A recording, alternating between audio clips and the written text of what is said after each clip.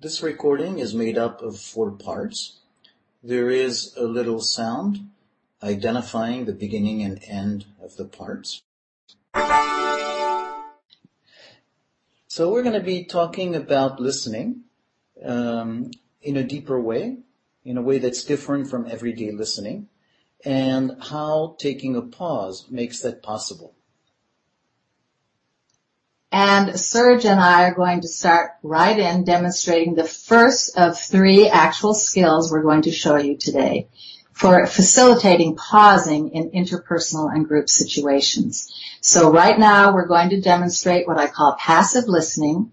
Instead of his usual wonderful active listening reflections, Serge will just be quiet during my turn. The power of passive listening is simply non-interrupted opportunities to speak. So I will speak, and then Serge will have a turn to say whatever comes up in him. And I hope you'll notice that when we speak without fear of being interrupted, we automatically start to sink down into the pause, our deeper felt experiencing, instead of the arguments we always have ready in our mind when we think we're going to be interrupted. So I'm going to stop there and let Serge have a response, a turn, whatever. Good. So it's always interesting when you do something experientially, that even things you know come in a fresh way. And so it has a different quality for me to be experiencing this with you this way, because as you set the rule that we're actually doing this, and this is a passive listening, I pay attention to what happens, and, several things happen. One is when we listen in a conversation, there's always a wanting to have an argument with what's happening. And so there's a holding back quality into that kind of passive listening. So while it's passive in the sense of it's not repeating, it's not trying to do something there, it's not really totally passive in the sense that it requires an effort to hold my horses, to not go and say something. So it's not so easy, it's not so obvious, and it's nice to be aware that it can be a challenge. Mm-hmm. And so I notice that I have to listen. I'm not ignoring what you're saying, getting ready to fight back and have my say. I'm not trying to jump in there. I'm actually listening. I can relax into listening. I can hear something new that stimulates a new thought in me. And this is what gives the possibility of conflict resolution from this, or decision making, from this very simple non-interruption passive listening structure. Yeah. So I listen. I'm even becoming more centered, closer to the pause by listening. I could write things down if I get my responses coming. Just write them down and go back to listening. So it's a very powerful procedure. And you will find, people, if you try to do this in a group, or if you jump into a conflict with family members or at a meeting or between friends, people are pretty resistant to not interrupting and just listening. It is a powerful but very simple intervention. Serge. Yeah, thank you. And so I appreciate pointing out both that it can be very powerful and that it can be difficult. And I also want to highlight something that's happening as one of the limitations of the technical tools we have. Only you appear in the screen.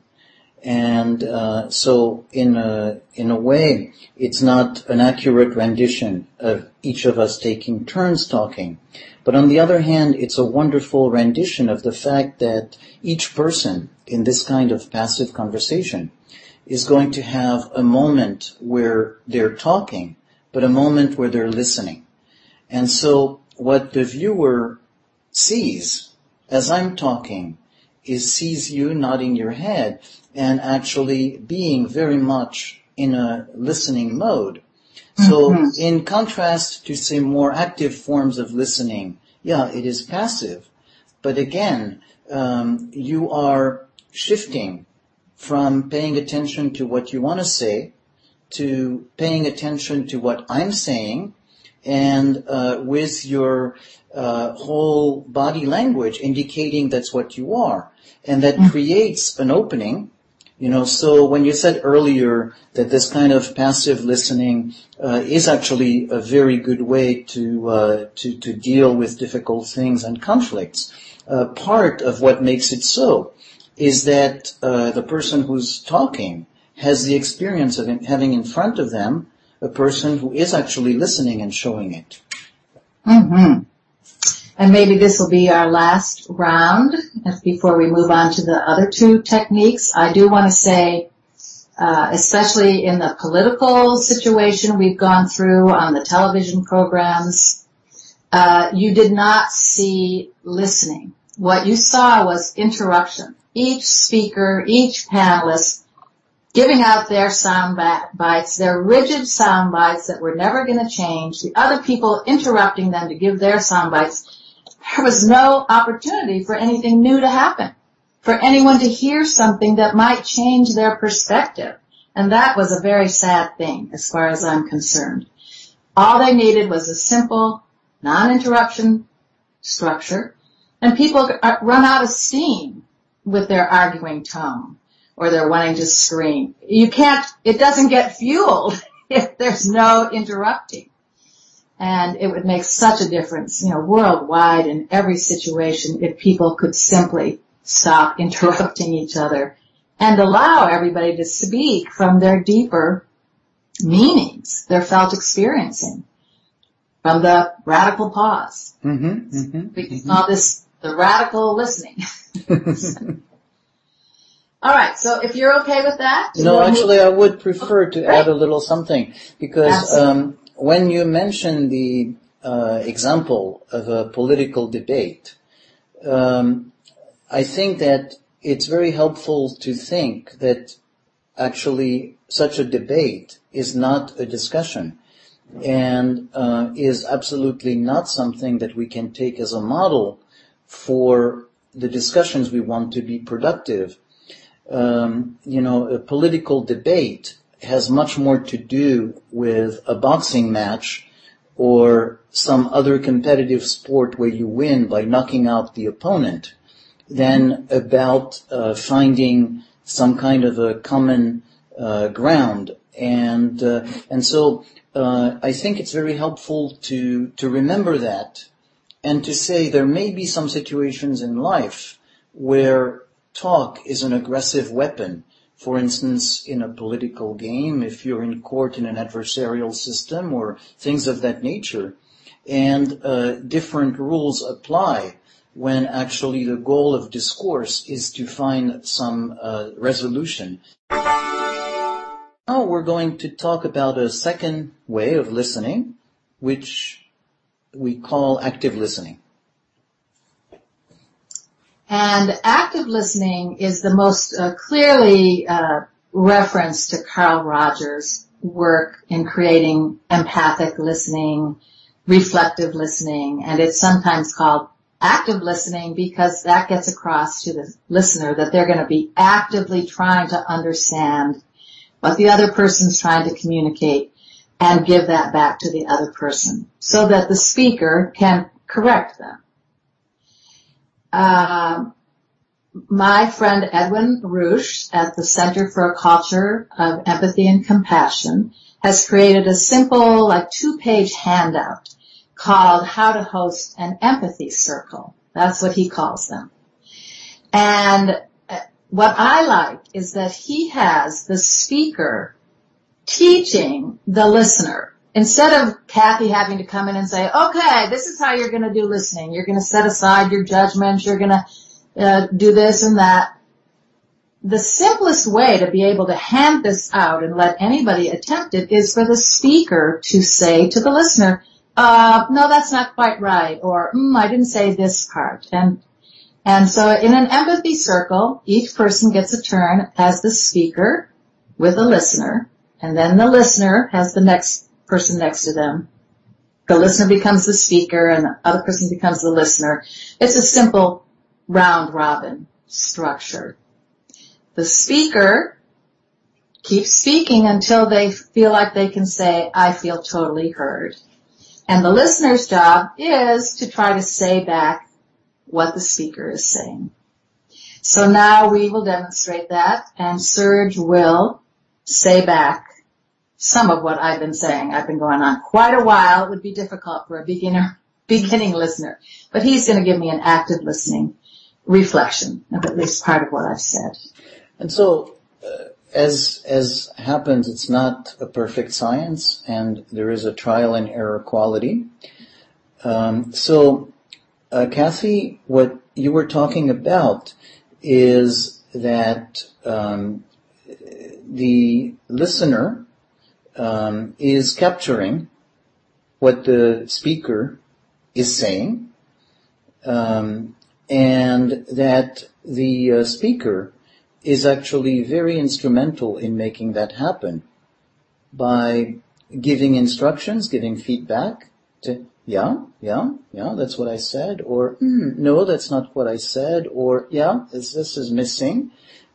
So in a way, as the listener, I don't have to worry too much about doing a perfect job, because as the listener, you're going to add something or tell me what I might have missed.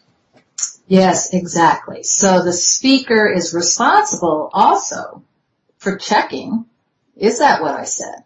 So even though we have not trained our speakers in Gendlin's focusing, which is this conscious process of checking that we'll teach in part 3, again, automatically and naturally, the speaker starts to check inside. Is that what I said? Does that get it? Well, where are they going to find the answer to that question unless they pause, again, our radical pause, and then make words out of that. So the speaker is also learning, focusing when they're getting active listening. Say that back. Yeah. So just for instance, right now, when you end, you say, okay, say that back. So you are, managing the process, and as the speaker, you have an active role when you listen what the listener is saying, because as you listen to me, the listener, playing back what you said, there is that curiosity about, is this what I said? Does it feel right? And if it feels right, yeah. And if it doesn't, oh, wait a minute, there's this that was missing, or this that should be that way. Yes. And so now I'm going to say that I feel fully heard, and I'm going to offer Serge, if he would like. It's awkward because we won't be able to see his face, and we didn't talk about this beforehand, but to show the round-robin, equal time, peer counseling nature of this, I offer you, Serge, that you could speak, and I'll be your listener. So, it feels right. We didn't talk about it before, but it feels right as a way of demonstrating the process. And also it feels right in the sense of having you in both roles, and in the sense of emphasizing that active listening is essentially something that's done with a spirit of being peers, so that the changing roles makes it different from, say, a therapist to client relationship, when one person is a listener and the other person is the speaker. Yes, and if he had gone on as a beginning listener, I might have said, would it be okay to stop there so I can say you back while I can hold on to it? So I'm going to say back, hopefully. So we hadn't talked about it ahead of time, but you kind of checked inside and you said, well, yes, it would make sense for me to have a turn. And in part because it would show Kathy being in both roles, as the speaker and as the listener. And it would also demonstrate that this is an equal method, a peer counseling method, where each person can be the helper or the helpee. Unlike the therapeutic relationship, which is the therapist is always the listener and the client is always the speaker. And that's important to capture. Yeah. And so just in a way, right now, what's happening is I say, yeah. And I was not, it just came naturally. And this is what happens as part of the process of active listening, is that when you feel heard, what's happening is a sense of nodding, a sense of saying yeah. And it's really, we can be talking, in this case we're talking about things where we're pretty much in sync. But what I have noticed time and again is even when people talk about things where they're having very diverging opinions, during the moment of the listener repeating what they've heard, the speaker nods because we're in agreement about that's what the speaker said. And I also like the fact that during the time that I speak, what the video shows is you, because there's that nodding, that quality of receiving that's there. And that's a very, very important part of this process, is that there's that visual confirmation that what I'm talking about is not going into thin air, but is being received by somebody who's really taking it in. And may not agree with me, but taking it in. Okay, and again, as a beginning listener, I would want to stop and make sure, and it's okay to stop the person and say, okay, that's as much as I can say back. So immediately, Serge was noticing that he was nodding and saying, yes, that is it. And that's important to you, Serge, it made a light bulb go off like, oh, this whole process, even though we might not be agreeing about what we're talking about, we are coming into an agreement or a convergence at that moment when I, as the speaker, say, yes, you got it. You got what I'm trying to say. I'm not sure I got everything else, but that seemed really important to you. Like, wow. Yeah. You can be different and you can still understand and touch base there. And you give me an opportunity to actually introduce a little correction. So that's which is a wonderful part of the process. Okay. Mm-hmm. So, for instance, you said, and it made a light bulb go off. Okay. And that was not either what I said or what I meant. So again, whether I said it or didn't, it's not so much, this is not about accuracy. This is about getting more in touch with what I want to say. And so I meant, it's something that I've noticed time and again, as opposed to a light bulb came off right now. But the beauty of this little example is it shows that, as a listener, you don't have to be uptight about, oh my God, am I going to miss it? And sometimes even missing it can be incredibly productive because it helps the listener say something, oh no, wait a minute, and see it. And it helps, crystallize meaning. So you're having an opportunity to show how even if you have to correct the listener, that can be a powerful experience, both for the speaker, who's had to check and say, no, that isn't exactly what I meant, and for the listener to know, hey, I'm not God or anybody, I'm just doing my best. It's not a big deal. And the fact that I made a mistake was actually helpful to the speaker. And what you're pointing out is I said, oh, a light bulb went off, and you're saying, no, not really. I knew this, I've seen this over and over again. This moment of convergence. And as you're speaking, I'm reminded I missed in my first reflection this whole part you had said about it gives the listener a freedom to make mistakes, to know that even a mistake or a need for correction, it just furthers the process on both sides. Yeah. So I'm keeping repeating, yeah. I'm going to say this is not a listening response, but a teaching response. Whenever he does that, yeah, where is he checking? He's checking inside. There's no yeah from his head. It's like, yeah, that fits my felt sense. That fits my felt experiencing. Mm-hmm. And that's what we're trying to show, that passive listening and then even more powerfully active listening helps the speaker go deeper into what their real meanings are, their deeper meanings. And that's the radical pause. New things come out when you speak from felt experience. And that's what's radical about pausing. Something new happens.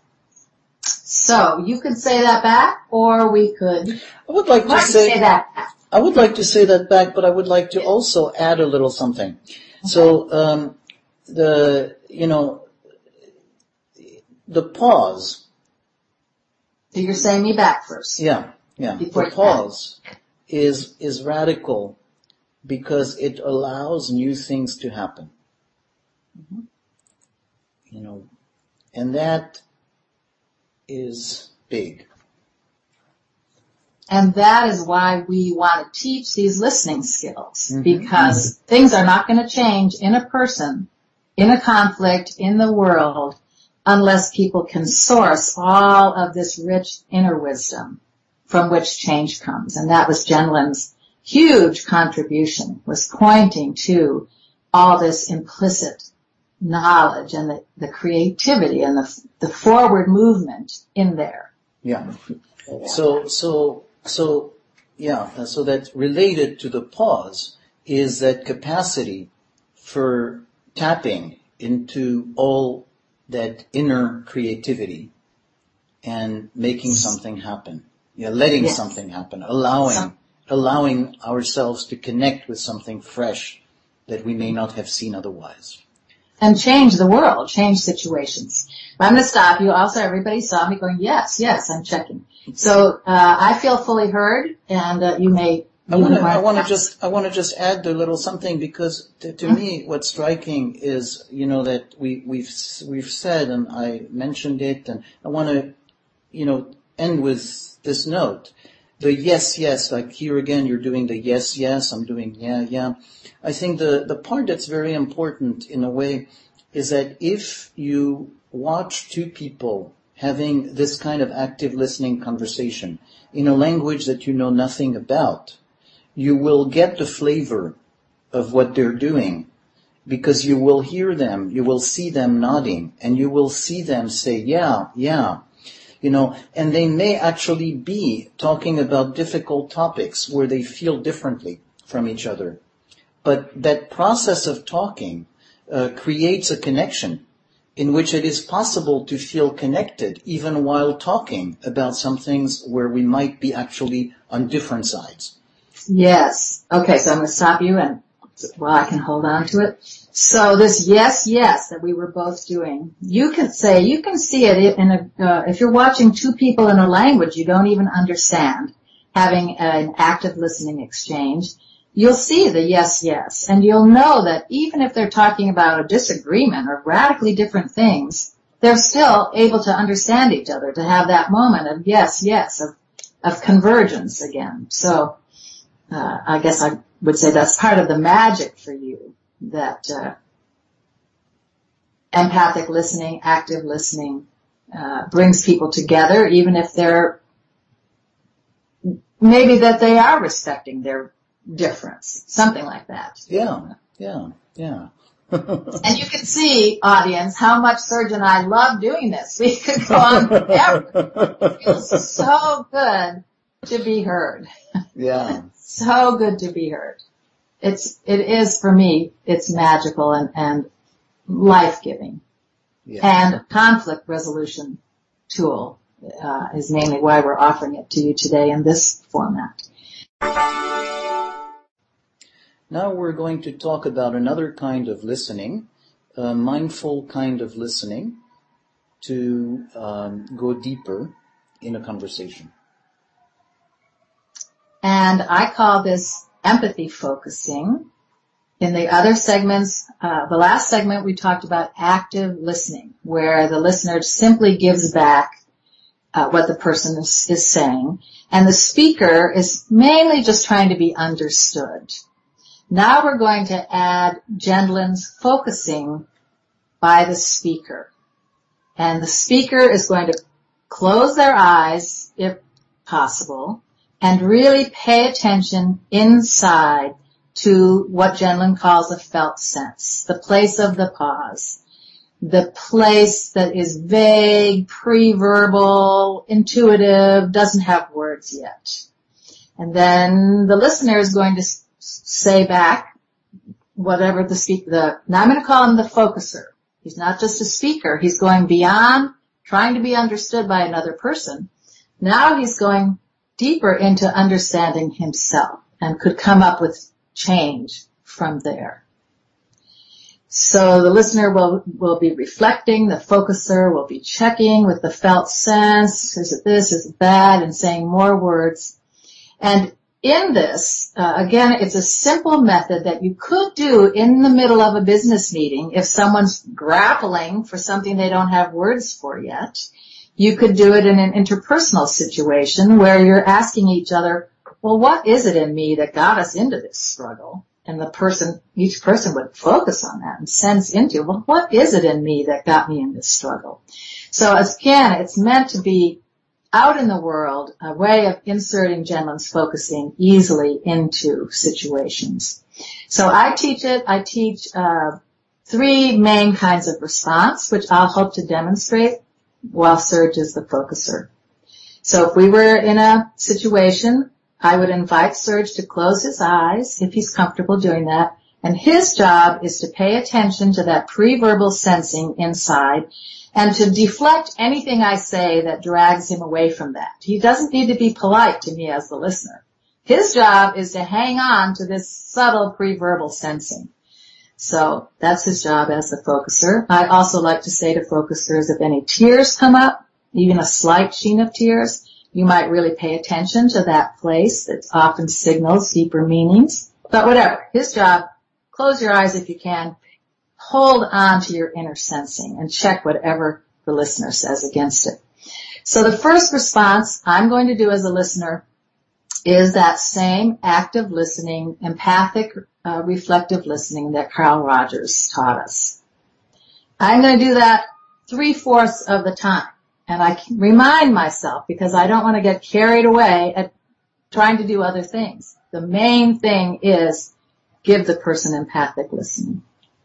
However, sometimes I hear the focuser using the same word over and over. Like a focuser might be saying, I'm just so jealous. It just makes me so jealous. I just can't get over this jealous feeling.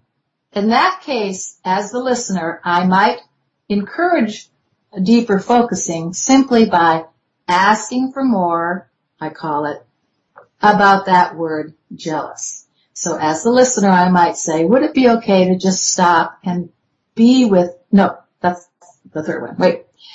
Sorry, that's my third intervention. This one is just called asking for more. So you would just say, would it be okay to say more about jealous? So you're allowing the focuser to pay attention to the place of where there's more implicit meaning. The third response is a slightly stronger intervention. I call it the focusing invitation. And in that case, you might say to the person, would it be okay to just stop and be with or sense into that jealous feeling? So I'm actually suggesting a pause, a deeper pause. And you can, audience, you can find a lot of instruction for this on my website and in my inexpensive manual downloads, and we'll put all of that on the page. So I don't expect you to learn all this now.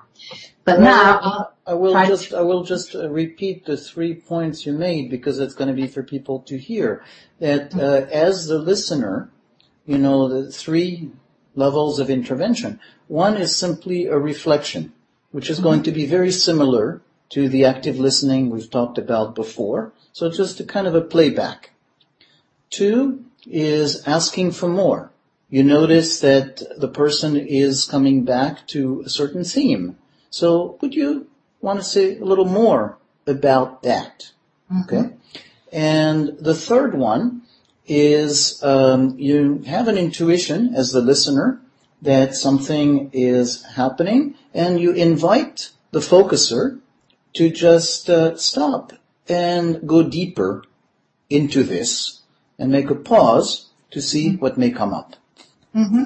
So what we're adding beyond what the active listening lesson was, both the focuser and the listener have an understanding of Gendlin's philosophy of the implicit, that we have a wealth of wisdom that comes in a pre-verbal bodily feel, and that Gendlin's focusing is a way to pay attention to that and make words for that. So the listener is trying to facilitate focusing in the speaker. They're not trying to direct the content. I'm not trying to get him to come up with a certain solution. I'm not trying to guide his solution. I am guiding him toward implicit felt meaning. I am trying to help him get out of just the words he already knows and to spend time with that place where new meanings can come from so something can change, be it a personal problem, an interpersonal tension, or a group decision. So that's what's different. We both understand the role of implicit knowing. Mm-hmm. Mm-hmm. You want to say any of that back, or do you think that's whatever? Up to you. No, I'm going to just, that's something about that what's happening here is it's based on an understanding of Gendlin's philosophy of the implicit, which is essentially that basically that stuff is going to unfold. Mm-hmm. And so what the listener is doing is not guiding the focuser in a certain way, but helping the focuser relax into letting that unfolding happen. Mm-hmm. Exactly. So, we're going to try to demonstrate this. I'm telling myself, I don't have to present a miracle here. I'm going to listen to Serge maybe for 5 minutes as opposed to like a longer time. And then likely he'll also do the same with me. I do want to say, if you're in a group or an interpersonal situation where everybody has been told about the implicit as the source of the new, you could even, in a business meeting, ask people to go inside and check. What are your creative new ideas about this situation? And then you could listen to each person on their creative implicit knowing. This is not just for therapy. I'll say that. Okay, Serge, if you would be willing to, if you're comfortable, close your eyes. It's easier to pay attention to that implicit inner sensing, which often happens around the heart, chest, core center. So I'm going to give you a moment to just be with that, just sense down into that, and then you can speak just whatever comes just today from being here or whatever. So I experience this as a tightness, like a hollowness in the throat and heart area. So you're experiencing a tightness, and I think you said like a hollowness in the throat and heart area. And just paying attention. Mm-hmm. Mm-hmm. Yeah. And that, actually as I hear it played back by you,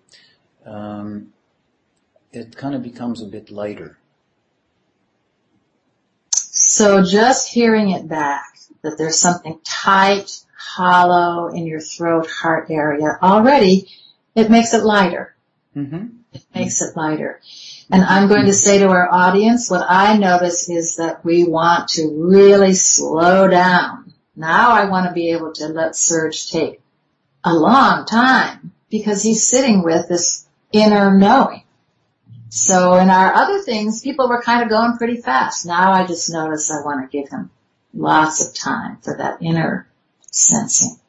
So it already got lighter just from hearing it back. Mm-hmm. Mm-hmm. Yeah, yeah. And there is a sense of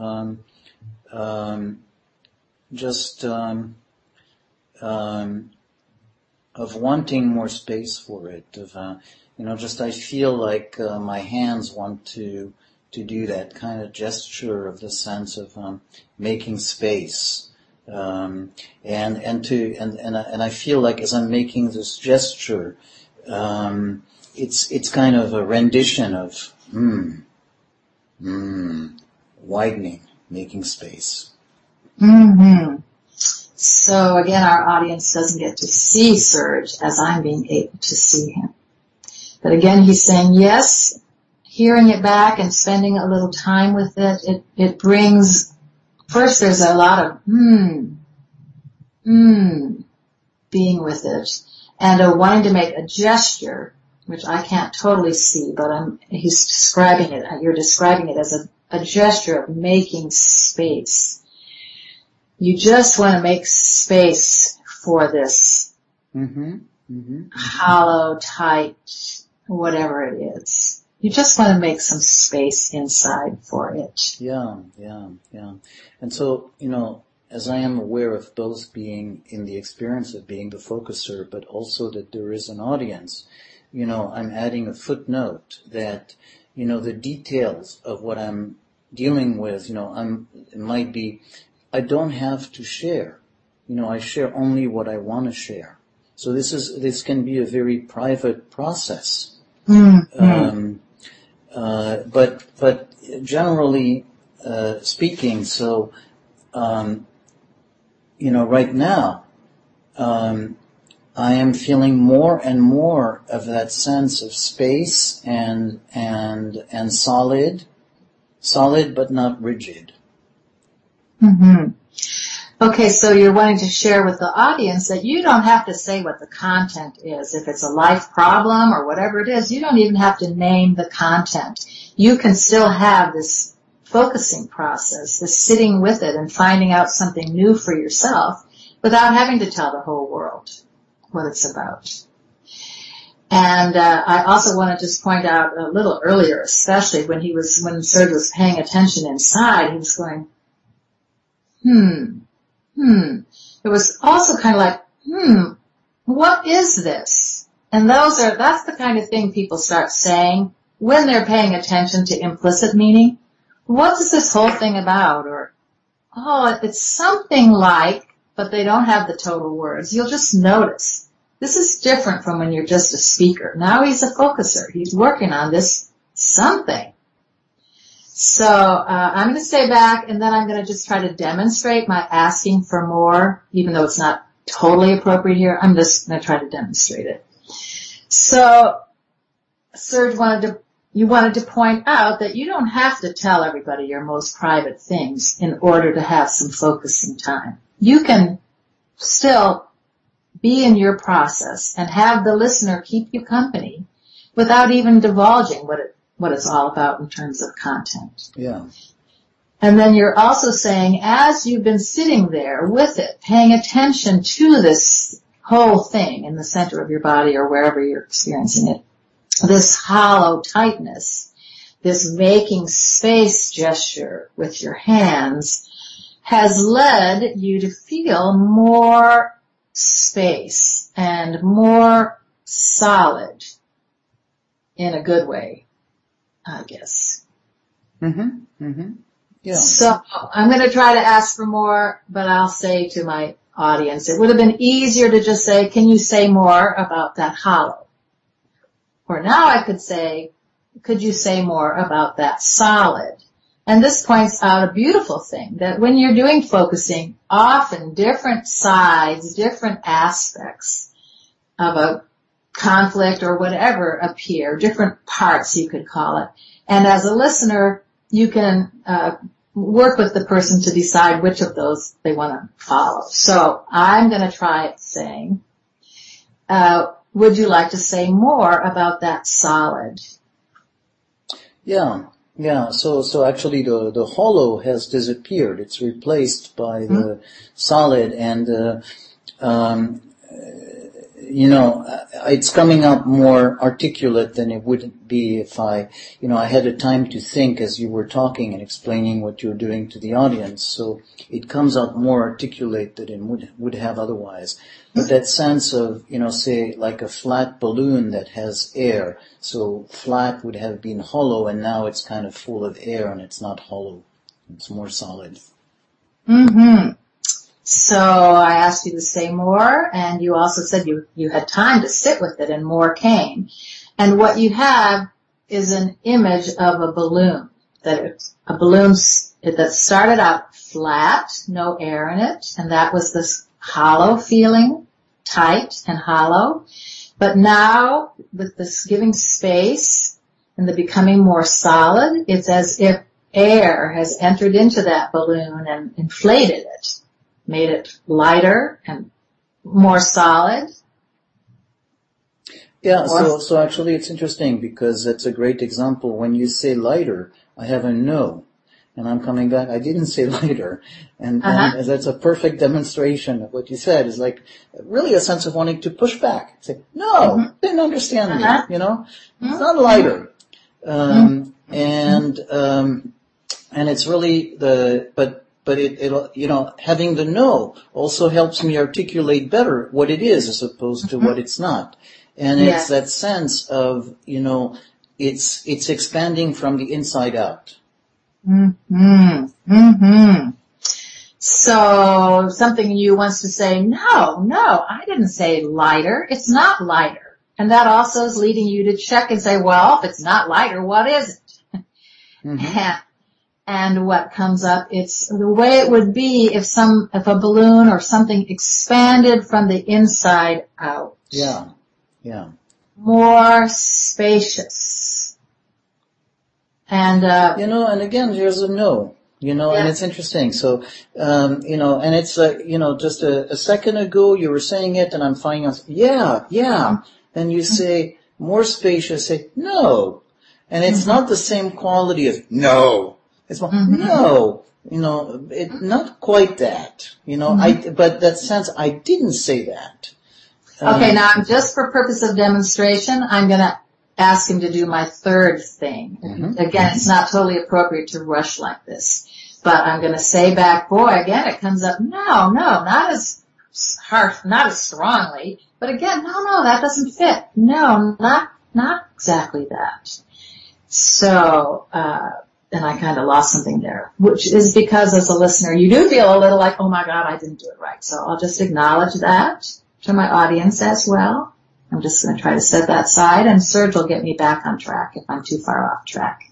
So I'm going to ask, would it be okay to just sit quietly and go more deeply into the body feel of this whole thing about expanding from the inside out? It's not just being light. It's not just being full. It's something else. It would be okay just to sit with it for a minute, really be with it, and then let your words come from there. Yeah, and so I'm going to take a moment, but first I want to express that the wanting to express, it would be okay. So first you want to say, yes, it would be okay for me to take your instruction. Yeah. It's important for you to say that. Yes, I'm making a choice to do this, going deeper. It's it feels right. Invitation. It feels right. The invitation feels right. And I can take it or leave it. Yeah. And I decided to take it. Great. Okay, so if you'd like to just take a moment to just sit quietly and be with it and see what comes. This whole thing about from flat and hollow to expanding from the inside out.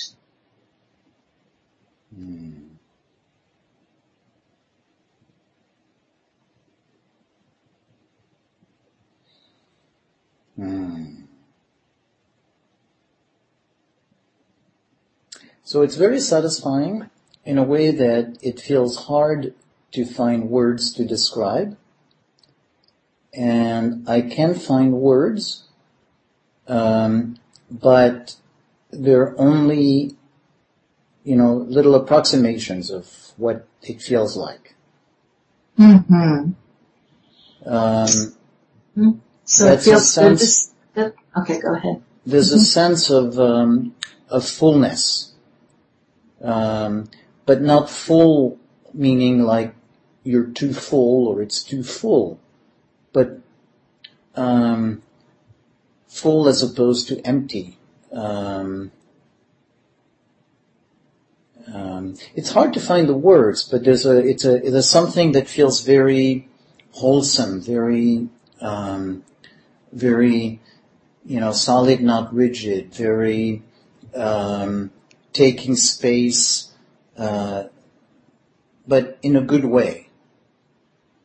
Mm-hmm. So let me say that back. And again, as a teaching note, just look, the man is struggling with a very sturdy felt referent. We may call it vague and pre-verbal, all these genuine words, but it is resilient.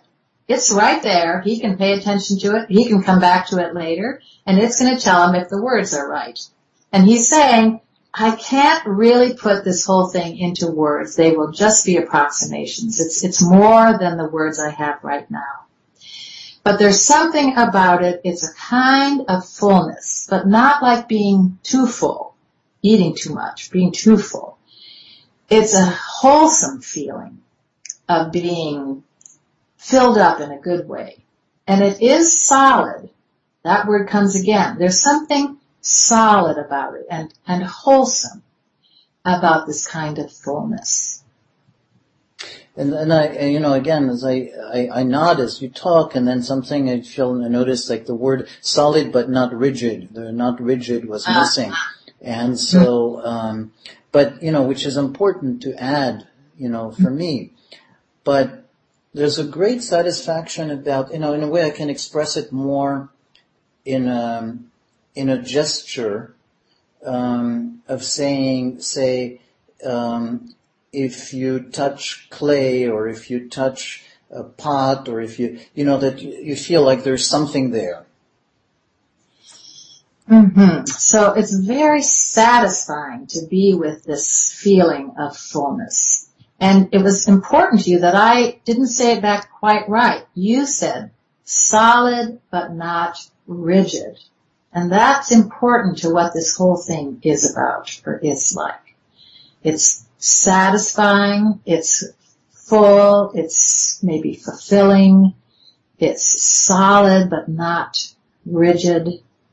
And it's even more than I can put into words. Yeah, and it's not just that it's like the sense of touching something. I missed that up. Okay. You're trying to find an image or a metaphor or a gesture for it. And it would be like touching. And did you say like touching a piece of clay? Yeah, something that is, it's like touching a ball, for instance, that's not super inflated. It's flexible enough. It's really, it's not something that's going to collapse when you touch it or fold in, but it's not so rigid. So it has a little bit of give. So it's like you're touching it. It's very present, but there's, kind of, like flexibility, so there's a give and take, kind of. Mm-hmm. And that brings a little bit even of a smile that those image and those words are fitting.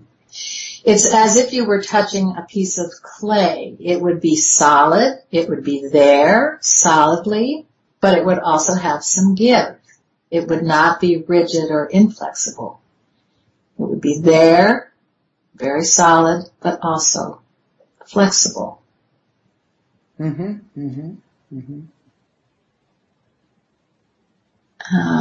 wondering if we could just come to a stopping place pretty soon. Yeah. No, that feels right. Right. And often we say in a focusing turn, would you like to put a flag in there?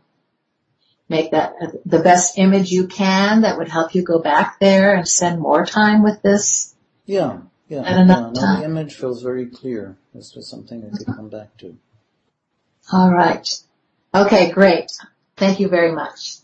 So I want to say in a teaching way, we don't even know what Serge was working on initially. And this could be a creative idea. I'm not going to talk about Serge. I'll just say, imagine that you're in a business and you're with your engineer, your resource and development people. And the guy is saying, God, I got something really good, really creative, but I just can't find the words for it.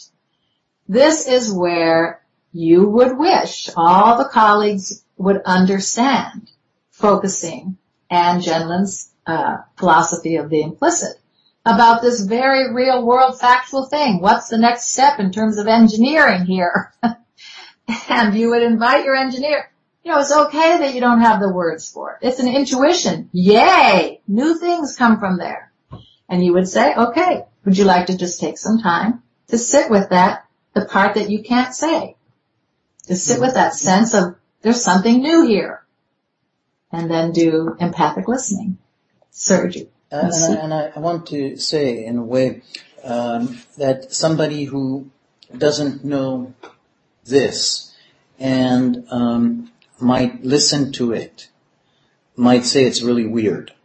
Because here we are, just silences and talking about these weird things, and what does this have to do with, discussing creative ideas or business ideas? And it might actually be intimidating for people to listen to this. So I want to add that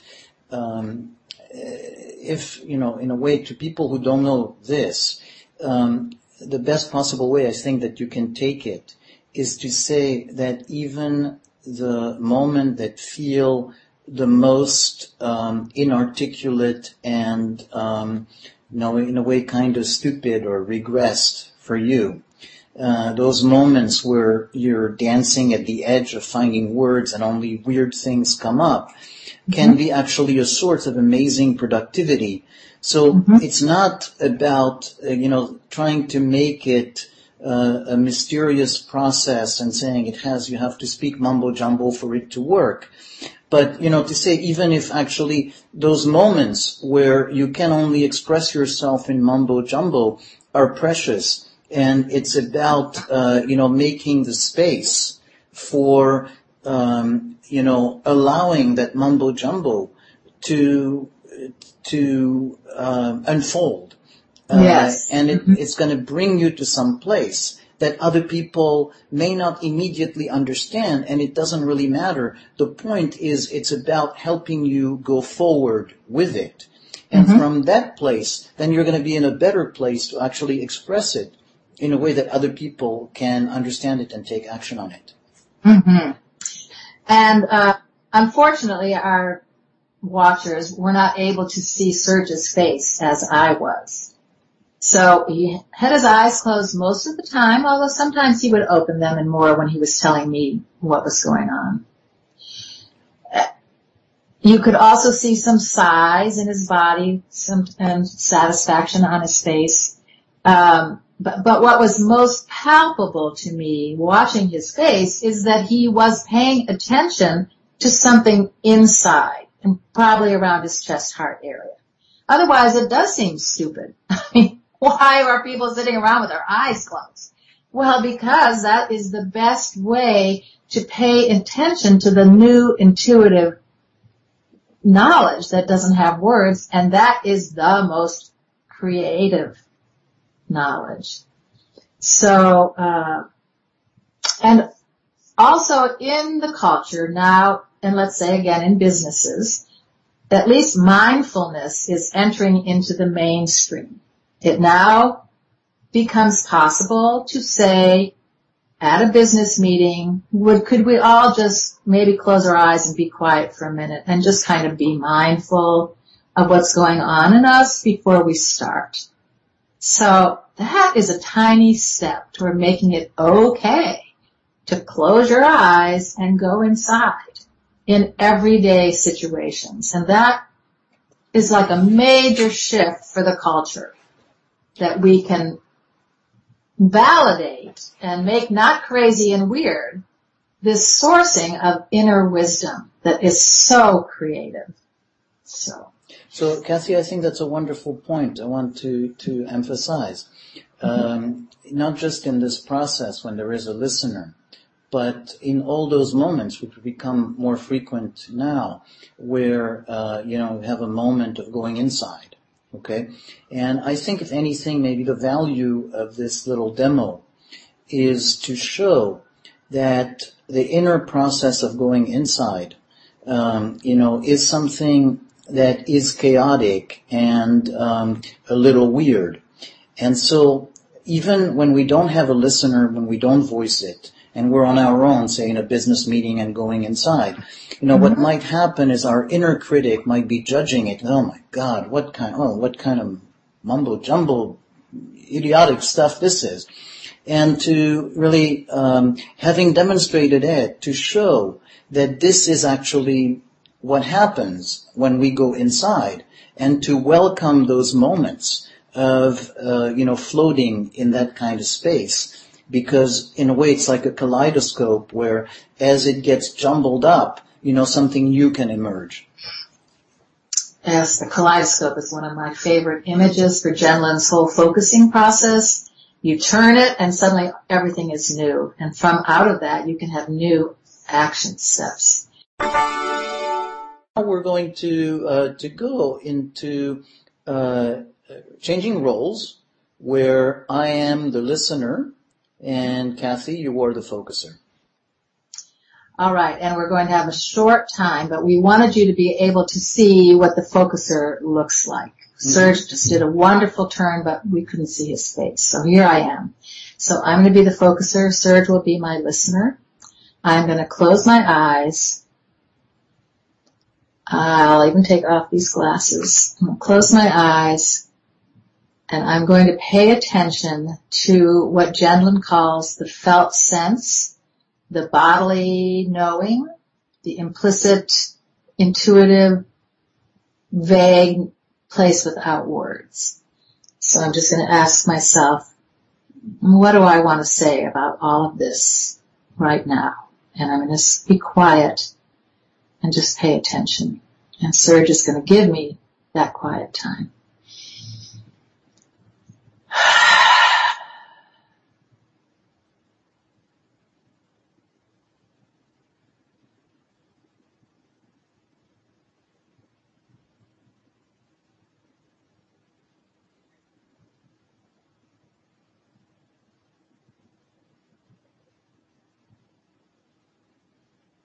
So my eyes are closed, but I'm not looking up in my head. I'm looking down in the center of my body for something that wants to be made into words. Yeah, and so a comment I would make to the audience is, as we're looking at Kathy, we're noticing that the sense of listening or sensing, that, there is that sense of sensing what might be happening. And even just taking this moment to close my eyes, I've already sighed a couple of times. Real relaxation responses just from going inside to spend a little time with myself. So again, to the audience, it's not like anything seems like nothing is happening. And what is happening is that process of shifting from outer directed to inner directed, the going inside, going down, listening, sensing, and that in itself is valuable.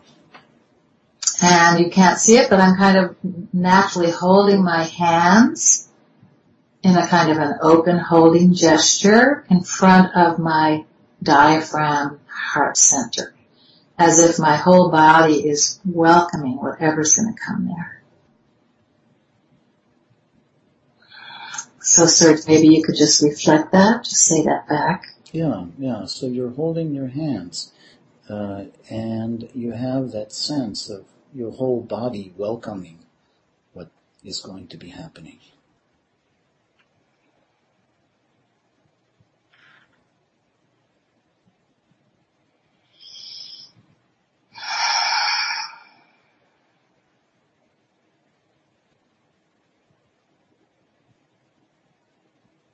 And what comes is there's just a sense that there was such a sense of graciousness to the interactions that Serge and I have just had about passive listening and active listening and empathic reflection and focusing. Our whole interaction for like an hour and a half has been so gracious and empathic in a sea of like chaos in the political situation and the world situation I'm in. That's what comes the most deeply is, oh, that was so gracious of an interaction. Mm-hmm, mm-hmm. So that sense of so gracious, and especially in contrast to the chaos we're in. Mm-hmm. So gracious.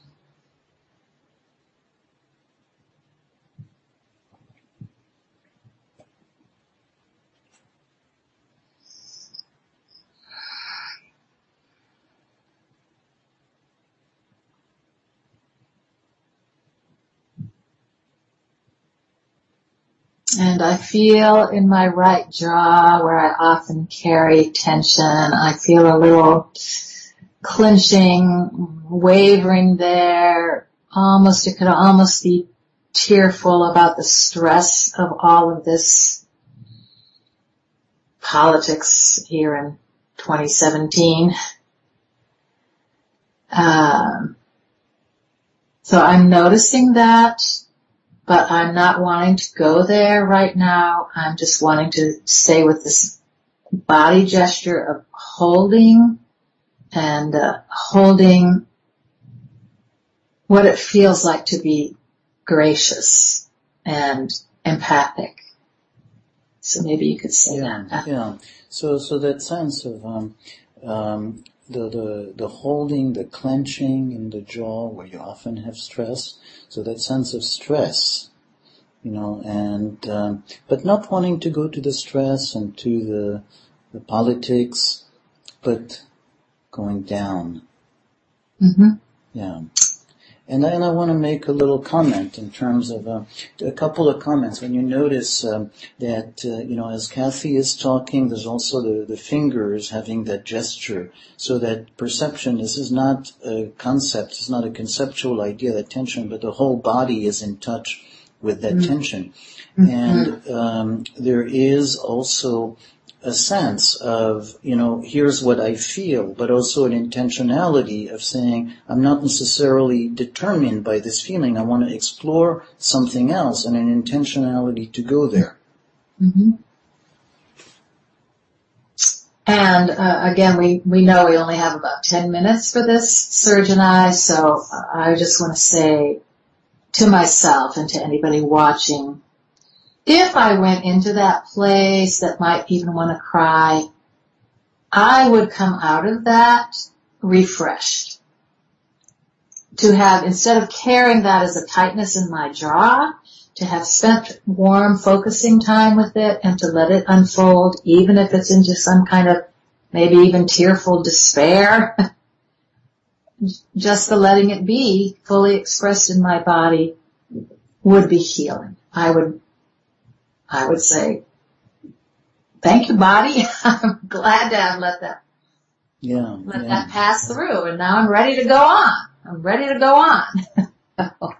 You could say that back. And so I'm both saying it back, but also, because you said it as also partly as a teaching moment, that there is a quality of accepting what is and not avoiding the difficult feeling, but actually embracing it.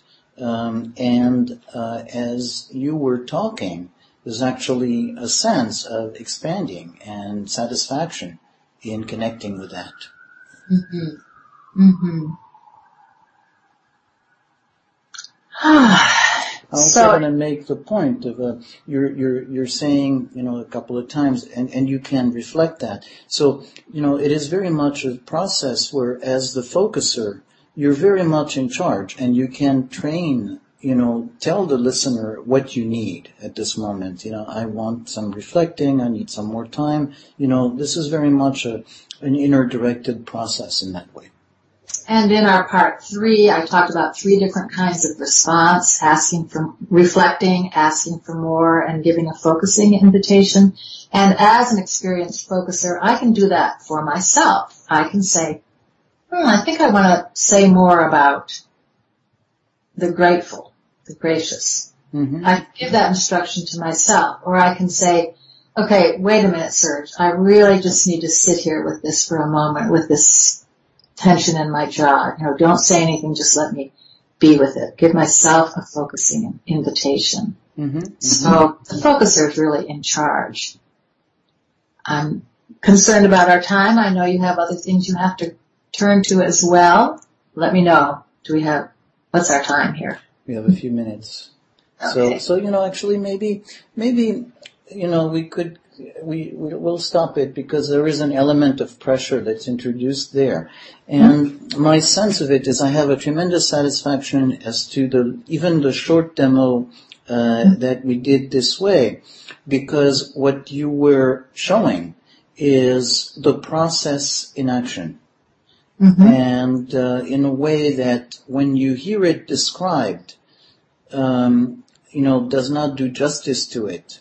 There's something about seeing you go through it, seeing you feel, seeing you relax, seeing you express what you want, that in a way, is a very powerful demonstration that this is a very active process. Often when we think about listening and, we think, listening, contemplation, turning inside is passive as opposed to, listening is a negative connotation of